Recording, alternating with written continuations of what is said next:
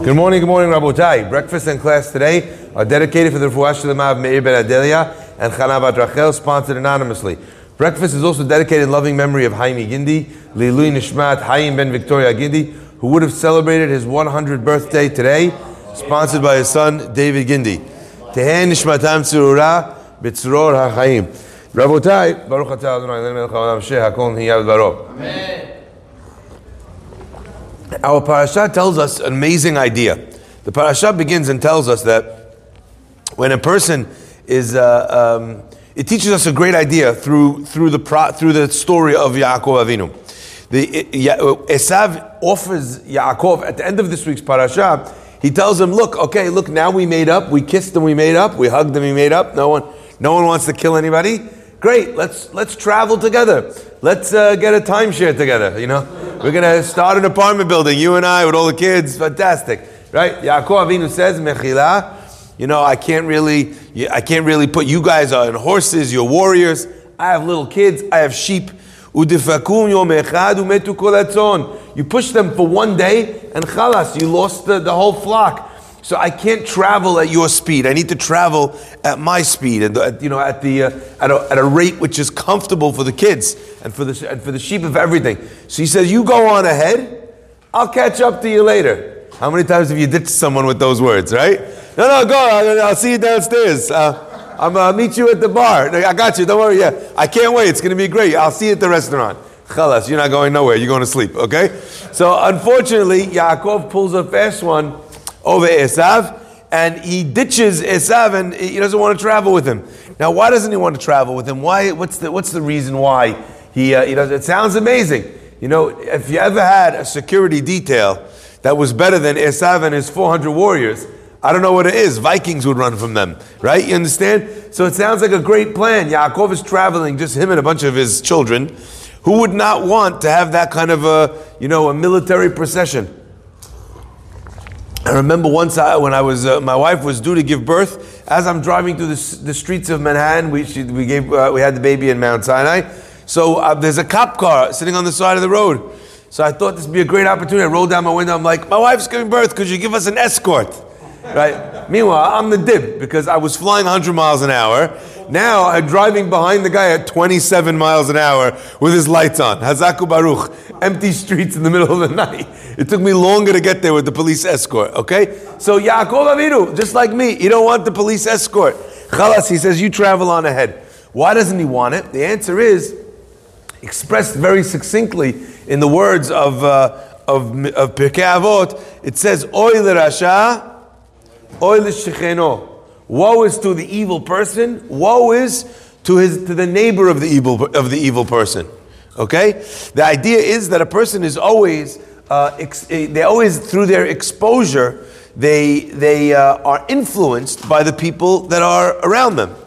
So one of the great sayings goes, "Tell me what you've done, I'll tell you who your friends are." Yeah, if a person surrounds himself with people who are relax, they don't do anything, they don't work, everyone's unemployed, you're going to be unemployed too. Right? If you surround yourself with people that are hungry, that want to make an impact, that want to want to do great things, you're in that mindset. And by the way, it's true in Gashmiyut and it's true in Ruchaniyut also. If you're a smoker and you hang out with a group of smokers, it's almost impossible to quit. If you're a smoker and you go and hang out with people who never take a cigarette, and every time you want to take a cigarette, you need to take the elevator down 13 floors, go stand outside in the designated smokers area. Chalas, you're giving up smoking because it's more of a pain than the relaxant that it used to be.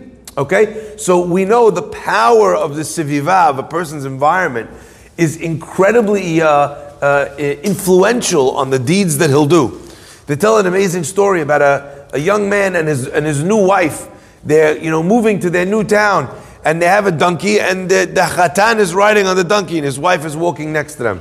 As he's walking, he hears somebody say, "Shoot this guy. Look at him, riding like a king on his donkey. Hazita, his wife, walking behind. What kind of respect does this guy have for his wife? What kind of thing is this?"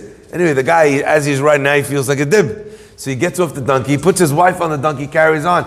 2 minutes later, they pass a couple old guys. The old guys look and they say, "Look at this moron. His wife's on the donkey. He's walking behind the donkey. This is how his marriage is going to be. You know, she's always going to be taking advantage of him. This guy, the guy feels like, you know what? He goes, they're right. He goes, you know what? He says he takes his wife off the donkey. You know, and the both of them are walking now. As they're both walking, people stand by and say, look at this moron. He has a donkey over here walking empty. Him and his wife are walking behind it. He says, you know what? Him and his wife get on the donkey. Anyway, as they're walking, they pass by some guy from PETA. The guy's like, cruelty to the animal. What kind of thing is this? They're like, you know, until finally, the guy decides the only option he has left is him and his wife are walking and the two of them are holding the donkey. Right? As they walk past the last group of people, the parents look, shuf, 3 hamorim. You know, 3 donkeys you got over here, right? You can't win. But unfortunately, it is human nature to always be influenced by the things that people say. And the problem is that if you're paying attention to other people's compasses, you're never going to be heading in any direction, never mind even in the wrong direction. You'll be, shot from one corner, super left to super right to middle to, there's no ability to be able to set and chart your own course. So Yaakov Avinu tells Esav, thank you very much, we have to be very, very careful. The word for a friend is chaver in Hebrew. And the root of that word comes from the word chibur, to be connected to somebody. So imagine, as an example, you meet someone on the street and the guy has a terrible body odor. You ever meet someone, he's talking to you, and as he's talking to you, you're moving back? This is from before Corona, by the way. You wanted 6 feet from before Corona from this guy. He's smelling, he's got the breath, he's got the body odor, right? Imagine someone took duct tape and strap the two of you together. Forget about it, right? But the nature of a chaver is that you are mechuba, you're connected to him. So think twice, not just about body odor, but also about how the person speaks. Are they swearing all the time? Are they cursing? That's going to have an effect on you. What kind of marriage, what kind of children do they have? Are they going to have an impact on your wife, on your children, on the way you treat your wife? We can't help it as human beings, but be influenced. But Rabotai, that same influence that we have and that we're careful of for the negative also tells us that we can achieve tremendous things by improving and having friends and influences that are better than ourselves in our life. The Mishnah in Avot talks about being connected to a tzaddik, to a righteous person. And it says, Heveh shoteh b'sama et devrehem, drink, eat with hunger their words, and drink with thirst, their wisdom. And you should even stick to the dust of their feet. So even if a person feels that person is way above their pay grade, even in such a case, a person should make the effort to connect with them. I read something unbelievable from Rav Shach. Rav Shach was once walking down the street with one of his students, and it was Shabbat, and he pointed out, he says, how come on this street, the street they were on, he said there's no cars on Shabbat, and on the street over there, constantly, cars driving up, down the whole time on Shabbat. What's going on? The boy said, the reason is because over here we're in Bnei Barak, religious area, Hayu Mesubim Bnei Barak, and over there, right, Hayu No Hagim B'Ramat Gan. So they were leaning in Bnei Barak, but they were driving in Ramat Gan. The boy says, this street's in Bnei Barak, that street over there is already Ramat Gan, that's a less religious neighborhood. That's why there's no cars here and there's cars there. Rav Shach said, you're wrong. He said, why? He goes, how come? You meet a guy completely chiloni, completely non-religious. Doesn't keep Shabbat, doesn't keep kosher, doesn't keep Tarat HaMishpacha, family purity, doesn't keep the laws of a mezuzah, never puts on tefillin, never prays. This guy is a complete atheist. All these guys, doesn't do anything. And yet, this same guy that doesn't believe in God, that won't do anything, suddenly it comes to Yom Kippur, and he's fasting, and he's in the shul. Why? If you don't keep any of those, why are you keeping this? And if you're keeping this, why don't you keep any of those? And Rav Shach said something unbelievable. He says, you want to know why they're in shul and they're fasting on Yom Kippur? He says, because we shake from Yom Kippur. We take Yom Kippur so seriously in the religious community that the impact that has on the broader community is such that they also keep it. He says, you want to know why they're driving over there? He says, because we're not taking it seriously over here. We're neighbors.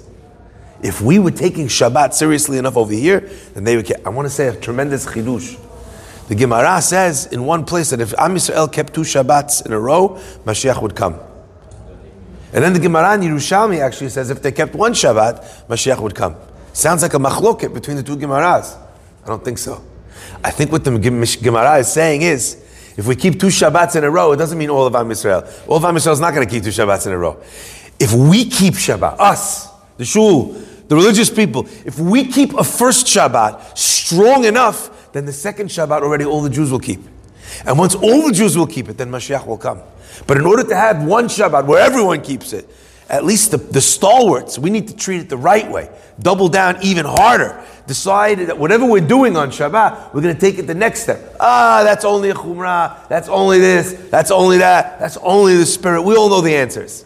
If a person takes it upon themselves to go above and beyond the letter of the law, at least the people around them will keep the law. But if we keep the law, then they go beneath the law. That's how it works. So the influence that we have is unbelievable. Rabotai, that is one of the great lessons that we take from Corona. You realize how much you could do to somebody else, even if you just breathe on them. Even if you're just in the same room as them. Isn't that unbelievable? I can impact your health or your sickness just by being in the same room. Rabotai, such are matters of the spirit. Baruch Adonai Le'olam. Amen ve'amen. Rabbi Chananya.